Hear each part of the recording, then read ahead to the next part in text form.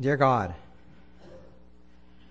we thank you that we can worship you in song, in various languages, all cultures. Father, because there is neither Jew nor Greek. There is neither bond nor free.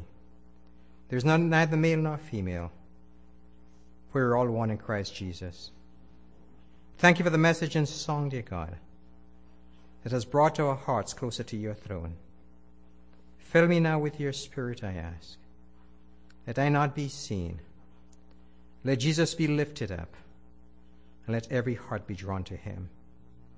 Forgive us where we have failed you, and we invite your Spirit to be with us now.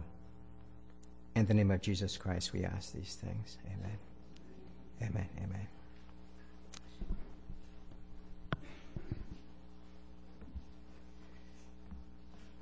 I'm delighted to be here at Belleville. I'm delighted to be among the people of God. It's a blessing to me and my wife that we can come here.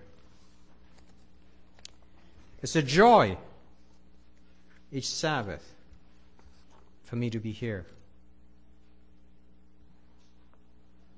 I'm nervous.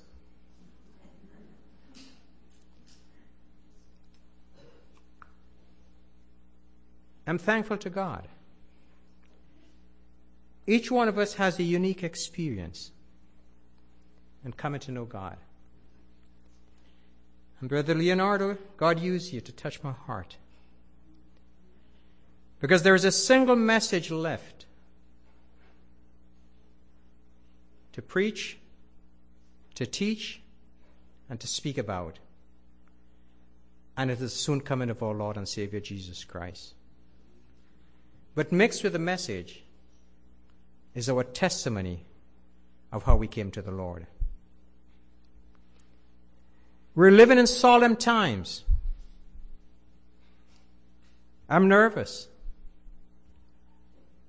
I'm nervous for myself. I'm nervous for the church. Growing up,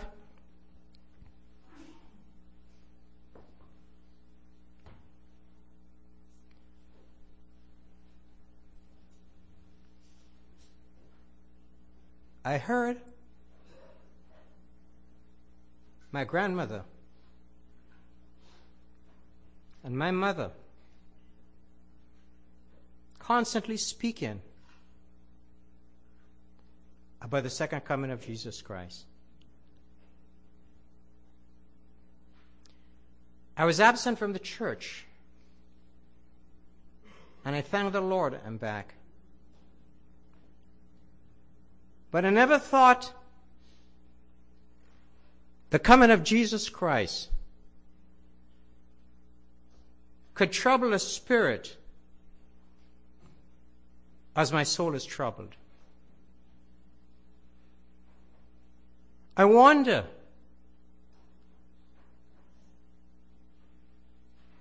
as we come to church from Sabbath to Sabbath, are we ready?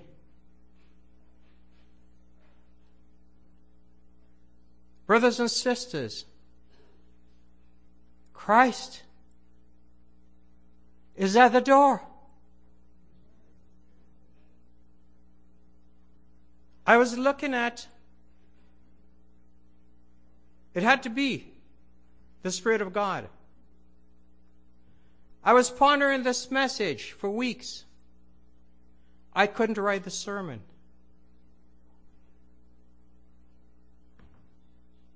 Yesterday I spent a great deal of time trying to write the sermon, and I could not. And last night, a friend sent me a video. And I looked at it. And it was on the message for today. But he used the pastor who preached the sermon, used a quote out of Christian Service written by Ellen G. White. I'm going to share with you today. Ellen G. White writes, those who place themselves under God's control, to be led and guided by Him, will catch the steady tread of the events ordained by Him to take place. And as I heard the quote, it confirmed in my mind, the message for today is correct.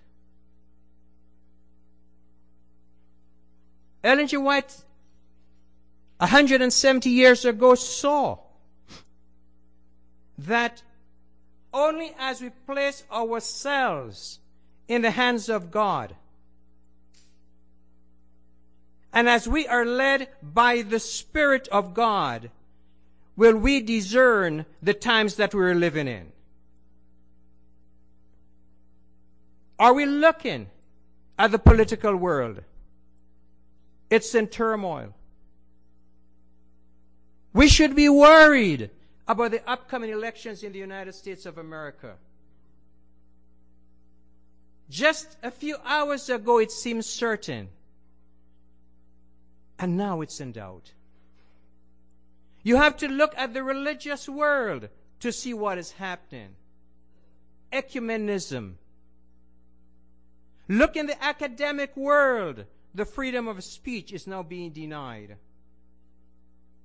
Look in the halls of the legislatures today. Legislation must be passed to protect the ungodliness in this world. And God's people are on the outside looking in. I am nervous because God has called us to proclaim the last message to a warning world. And everything in this word of God is now considered hate literature. How are we going to speak it? How are we going to tell about it? The message today, the topic is entitled, "The Cup is Filled Up." Abraham was looking.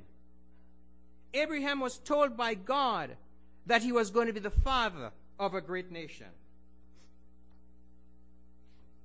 And years went by, and Abraham did not have that seed that was going to continue the generation.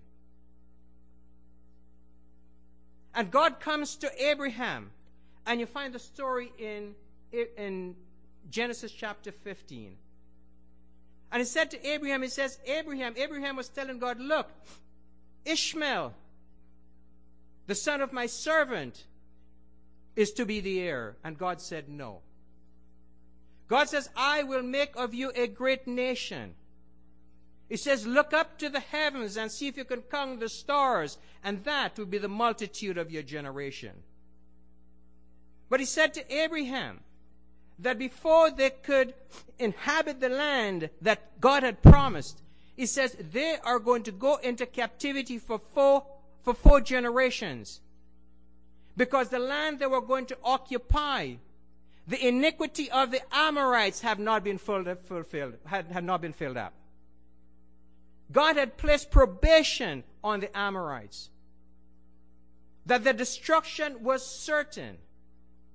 And God said to Abraham that your people would be released out of bondage after the Amorites, the iniquity has been filled up, that they would be destroyed. That's the message for you and I. We have been in bondage to sin all of our lives. But God cannot deliver us until the iniquity of the world is filled up. When men and women would have reached a point of ungodliness, Enoch, the seventh from Adam, saw it. Ungodly men, ungodly deeds, the ungodly ways, saying ungodly things about the God of heaven. It's right before our eyes. It's in the newspaper. It is on the television. It is from the mouths of our leaders of government today. And ungodliness has taken hold of our lives. Please turn with me to the book of Luke. Please turn with me to the book of Luke.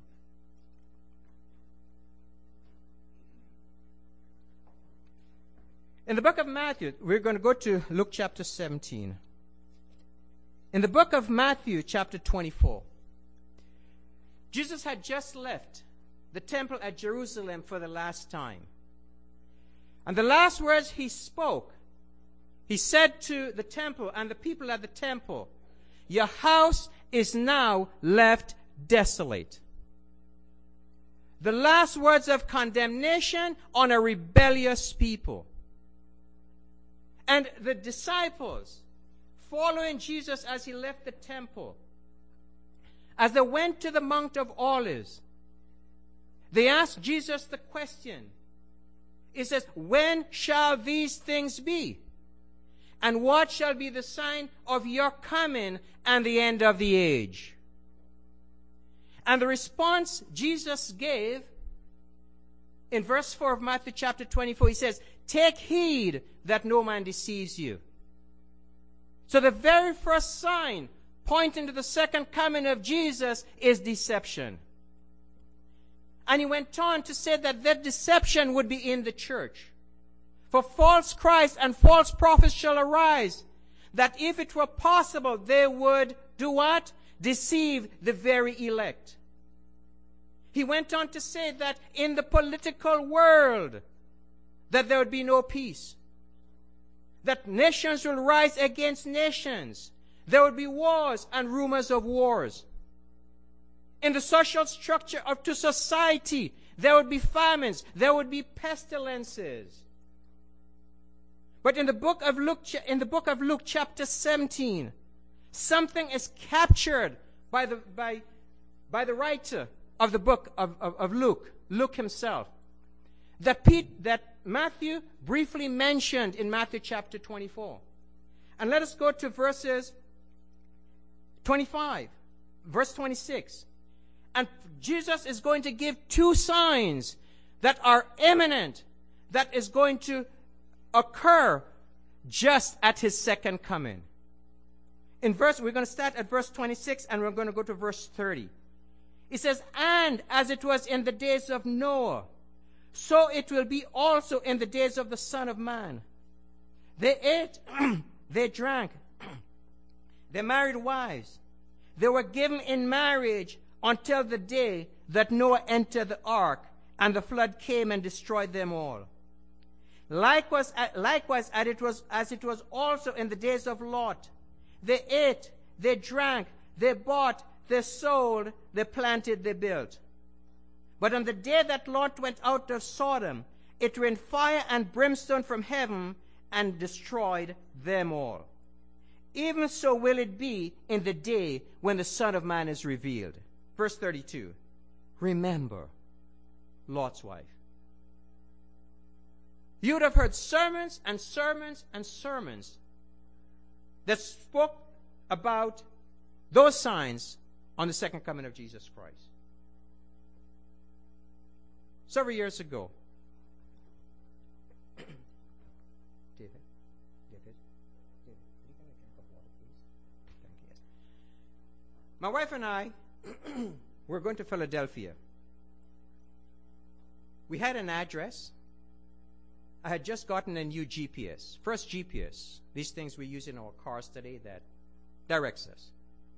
So we were confident where we were going. And we were driving through, we left Oshawa, driving through the night, and we arrived in Philadelphia just about 1 o'clock in the morning. So we knew where we were going to. We were going to attend a prison ministry convention. So we put that destination in the GPS, and we tried to find a hotel using the GPS closest to that location or final destination. So we drove. It was raining pretty hard.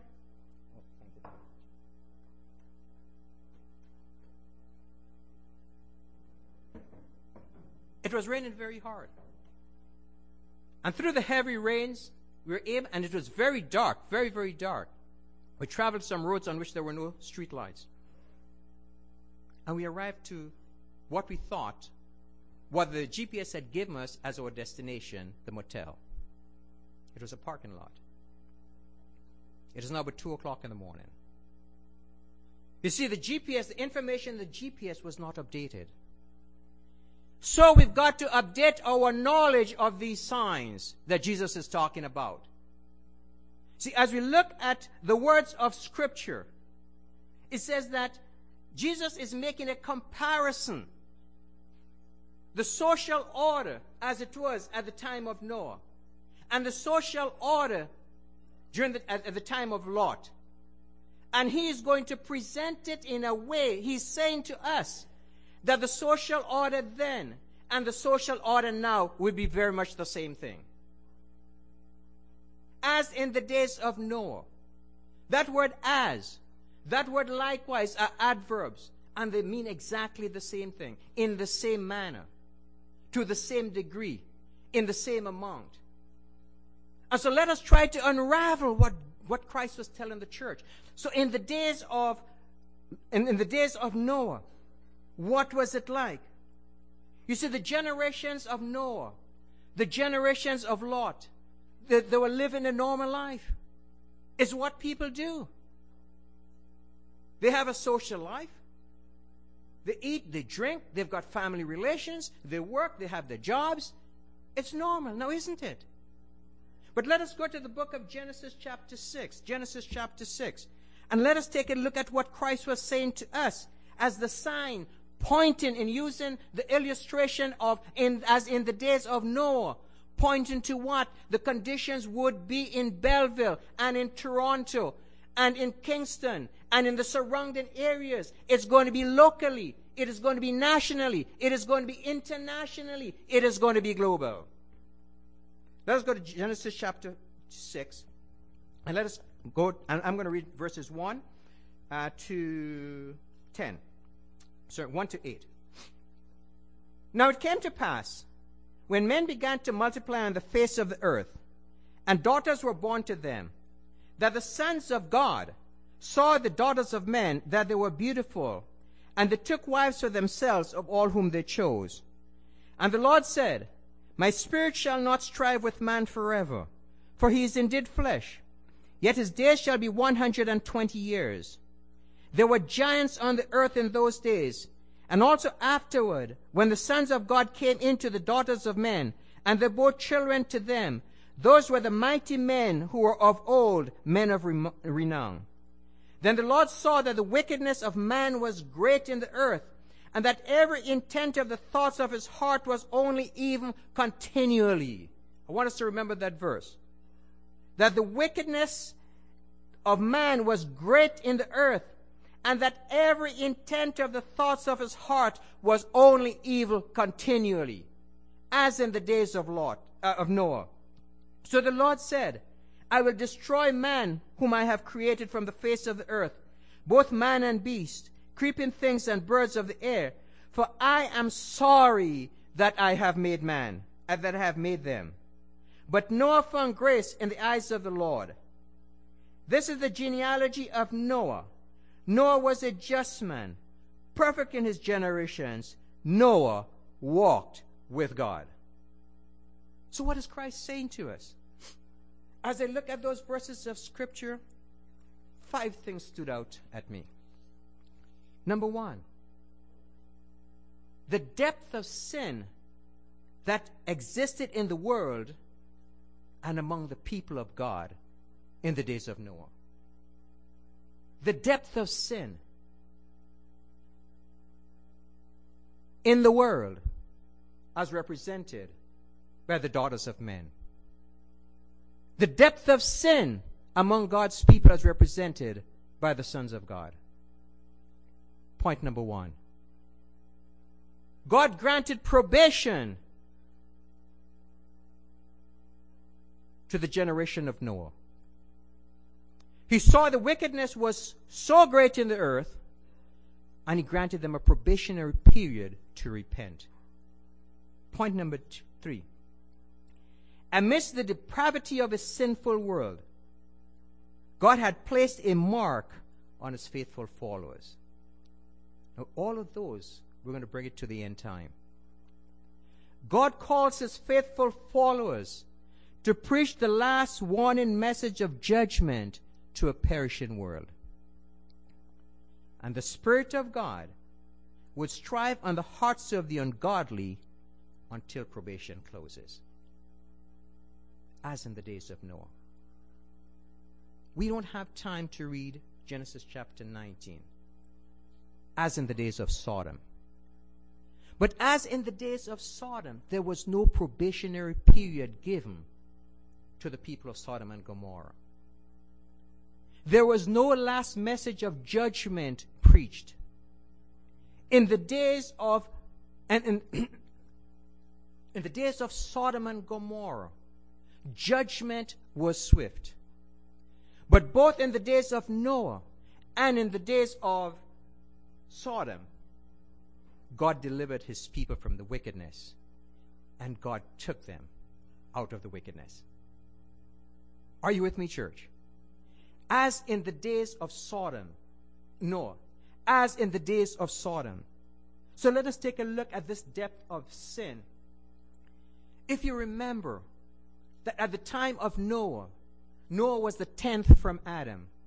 And so from the generations of Adam to his son Seth, to his son, to Seth's son Canaan, and then from the son of Canaan was Enosh. And Enosh had Jared, and Jared had Mahalalel, and Mahalalel had Enoch. Enoch was the 7th from Adam. There was a purity that came down the race. Even though man had sinned, yet God did not just remove his image from man. So when the Bible refers to the sons of God, the Bible is referring to the descendants of Seth. They would have heard from the fathers and from their grandfathers. Men lived for a very long time. Adam lived for 930 years. Enoch lived for just 300. Seth lived for 912 years. Enosh lived for 905 years. So the message of the gospel was preached from generation to generation. But the generation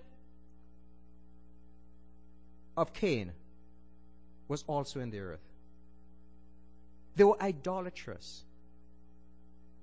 They lived a polygamous lifestyle. They worshipped idols. Every form of evil was found in the generation of Cain. And God's people who knew of the creation, the fall of man, the consequence of sin, and the promise of a coming deliverer, they abandoned the knowledge of God, looked at the daughters of men, found them to be fair, and intermarried. And out of this intermarriage, an evil and ungodliness developed in the world, that it repented God, it grieved God's heart that he had created man. In the book of 1 Peter, chapter 3, verse 19, Peter refers to that generation as spirits in prison, or men and women in bondage, slaves to sin. The hearts were deceitful. Their minds were corrupt. The whole thought process was driven away from God. What is it like today? Have you looked at the churches lately?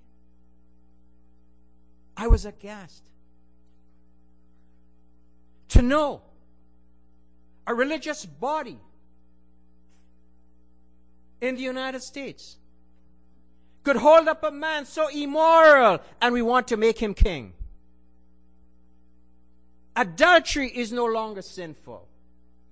Covetousness is no longer sinful. Lying is no longer sinful.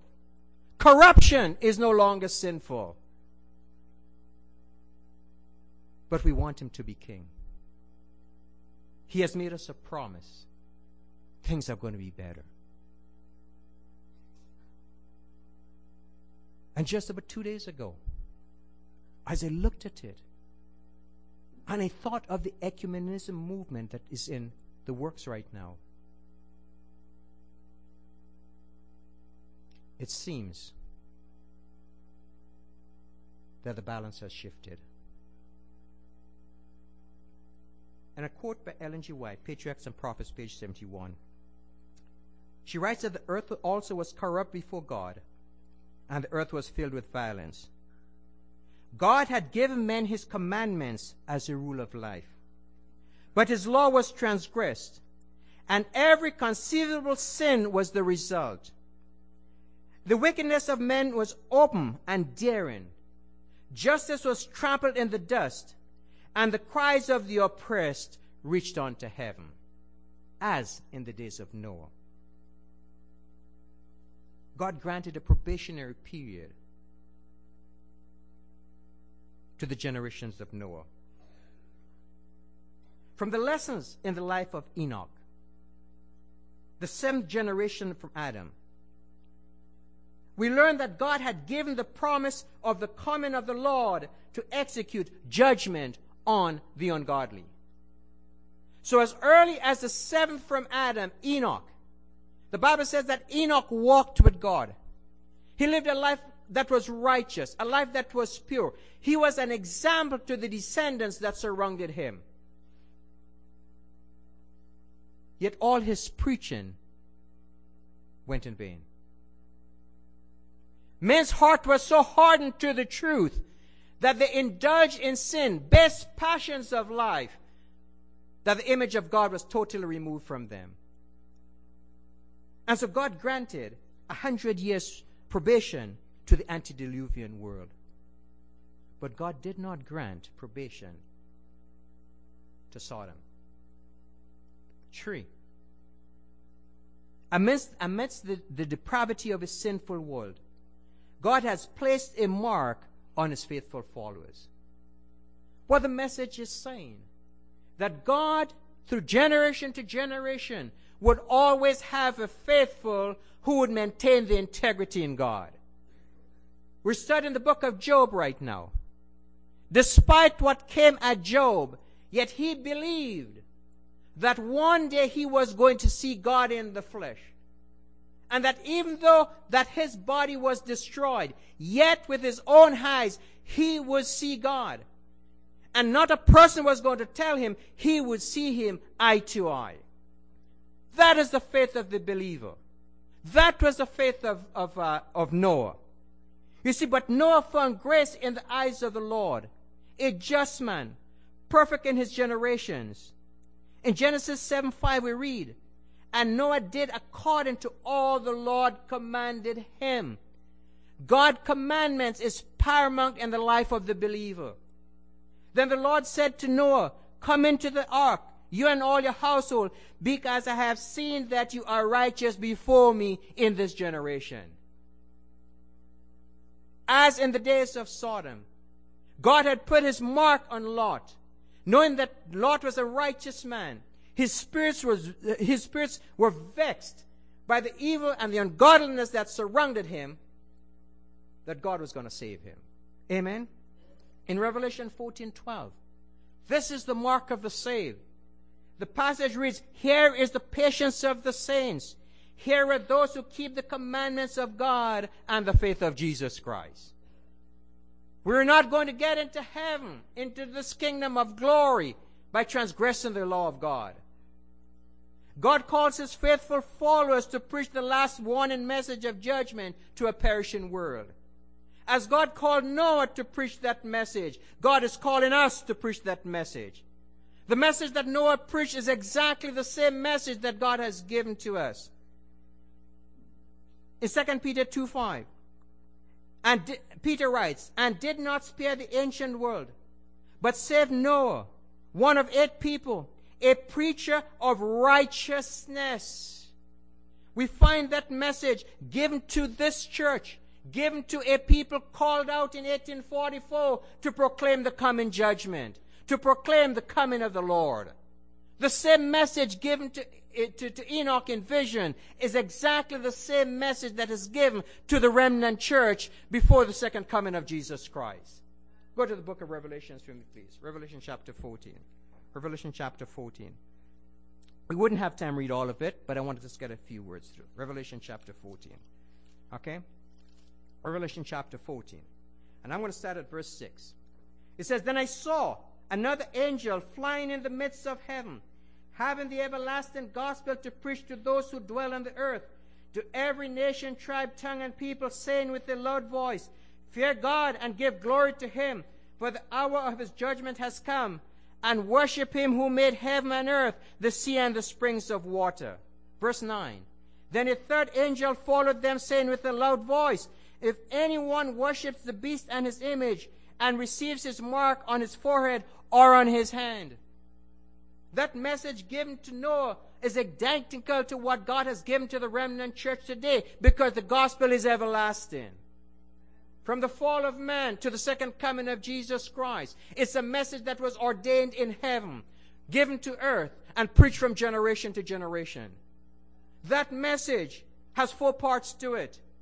It is a call to continue preaching the everlasting gospel. Let us not forget that Christ died for our sins according to the gospel, according to the scriptures. He was buried and resurrected according to the scriptures. And it is the resurrection of Christ that gives us the hope of his second coming, that we can cling to, that we can hold on to, and that ungodliness would not be a part of our lives. That message, the everlasting gospel.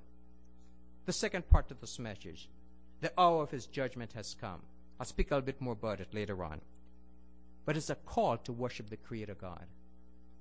Many today are worshiping ignorant of the Creator God. As a matter of fact, in the churches today, God is just a byword. There's no seriousness about God any longer. Come as you are, do as you want, and you know what? The Bible tells me that a person is saved by only believing. Really? It's interesting. It's very interesting. I don't know if it's my personality, but I like to confront people who don't hold the same beliefs as I do. And there is a reason why. Because there are many good people today who wants to be saved. And we have to go out and find them.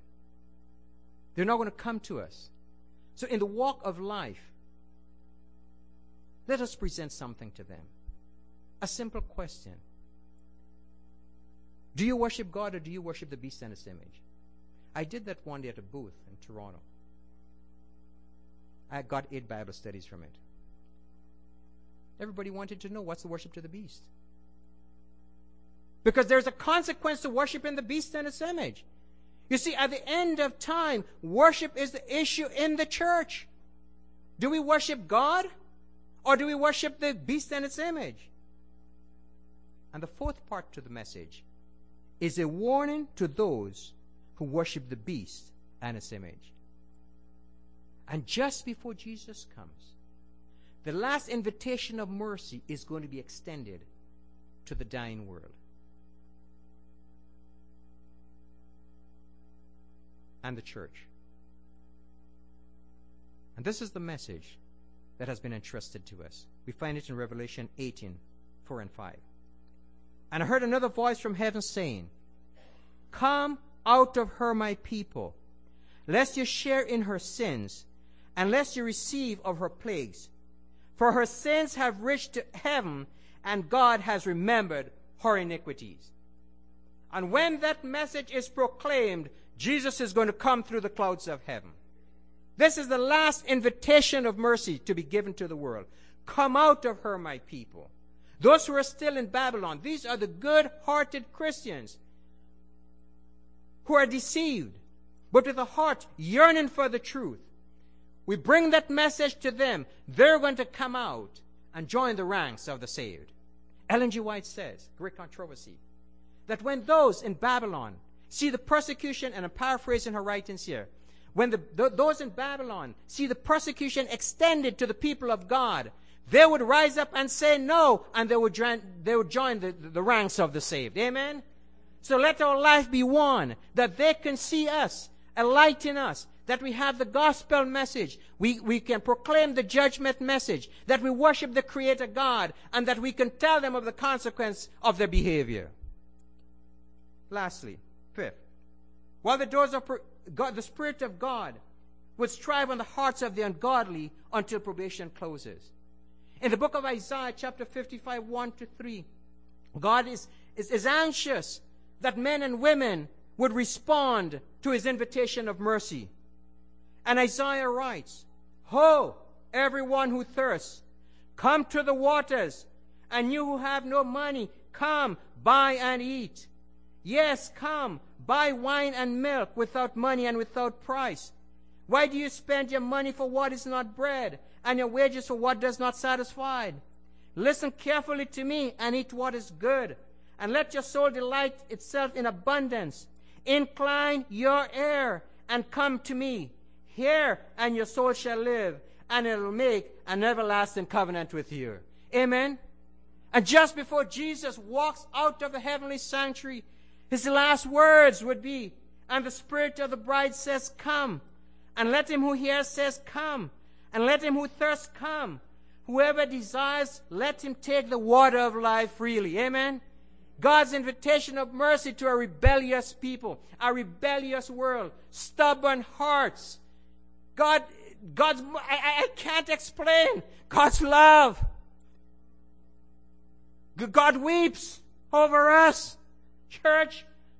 And God is crying out. He says, come, come, come to the waters of life and drink freely. There is no cost. Why are you buying water that has no value to it? Why are you buying bread that cannot satisfy you? That's what God wants. God wants us to come.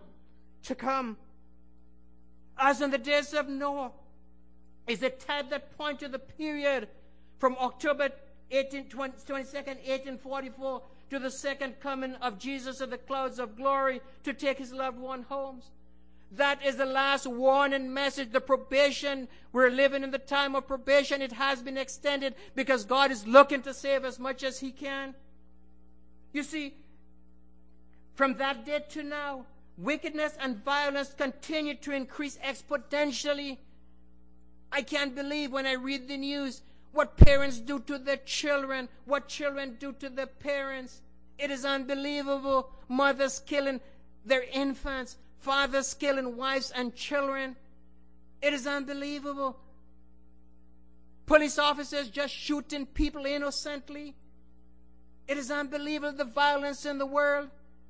Many of the churches have fallen, having rejected the great light given to them between the years 1832 and 1844. Today, unholy alliances among the churches along the lines of ecumenism, seeking a moral authority that would speak on behalf of all, trying to find common ground on which to unite all, despite differences in doctrines, is setting the stage for the final assault on the legitimacy of the law of God, on the law of God as a tenet of one's salvation by grace through faith. The armies of Satan are amassing, and their eyes are focused on the people of God. The doors of probation were opened as Jesus Christ, our high priest, moved from the holy place to the most holy place in the heavenly sanctuary to begin his work of judgment. In commencing his work of judgment, a faithful band of his followers on earth began proclaiming the work of judgment and Jesus' second coming. As in the days of Lot, represents the time when Jesus comes. Probation is closed. Judgment is going to be executed. The last message of warning was already preached by righteous Lot. There's not going to be another message. But God has marked out his people for his second coming. As in the days of Noah, as in the days of Lot, Jesus says, God is going to save the faithful. He says, remember Lot's wife. I'll share a quote with you from Conflict and Courage by Ellen G. White, page 54. referring to Lot's wife. While her body was upon the plain, her heart clung to Sodom, and she perished with it. She rebelled against God because his judgments involved her possessions and her children in the ruin. Although so greatly favored in being called out from the wicked city, she felt that she was severely dealt with, because the wealth that it had taken years to accumulate must be left to destruction. Instead of thankfully accepting deliverance, she presumptuously looked back to desire the life of those who had rejected the divine warning. Her sins showed her to be unworthy of life, for the preservation of which she felt so little ingratitude. You see, church, we call to do not love the world, nor the things of the world. For the things of the world are passing away. Lot was delivered from Sodom, as empty as he came into the world, as empty as he left. If you remember the story of Lot and Abraham, when there was a discussion, a conflict over the land where the cattle was grazing, Abraham said, Lot, choose. And Lot chose the rich plains of Sodom. He pitched his tent towards Sodom. But Lot retained his righteousness. And the Bible said he was vexed in his spirits over the ungodly conversations and associations of the people who lived in Sodom. Let us not hold our attachments to the things of this world, because they're given to us as a blessing, that we could enjoy the comfort and conveniences of this life, but know that they're passing away. So that comes back to the verse that was read earlier. You see, the cup is filled up, and that's the cup of iniquity. And let's take a look at it. Jude chapter 1, 14 and 15. And this vision was given to Enoch, seventh from Adam. So it was Enoch who walked with God. In his mind, he was wondering what would become of the wicked. And God revealed it to him. So let us go to Jude chapter 1, verses 14 and 15.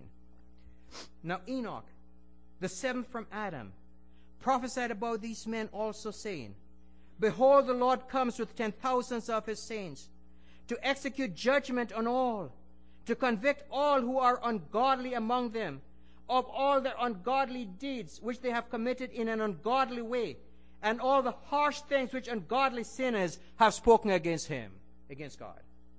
Ungodliness.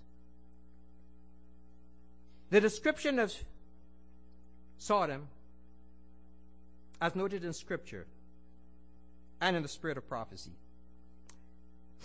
it was a sin of pride, fullness of food, and abundance of idleness. Neither did they strengthen the hand of the poor and needy, and they were haughty and committed abomination before God. Therefore God saw it fit to take them away. Quote, in Sodom there was mirth, revelry, feasting, and drunkenness.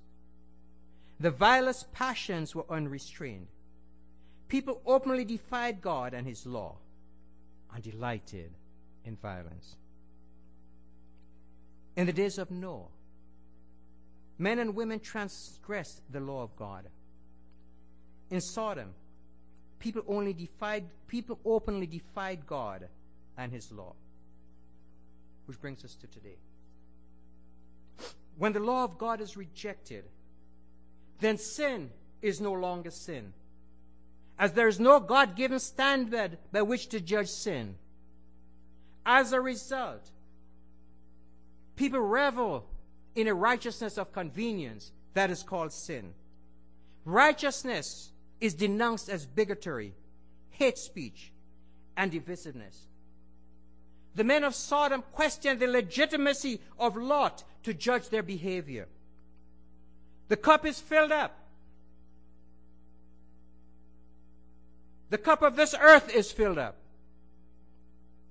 The enemy of God's people are arrayed in battle for the final assault.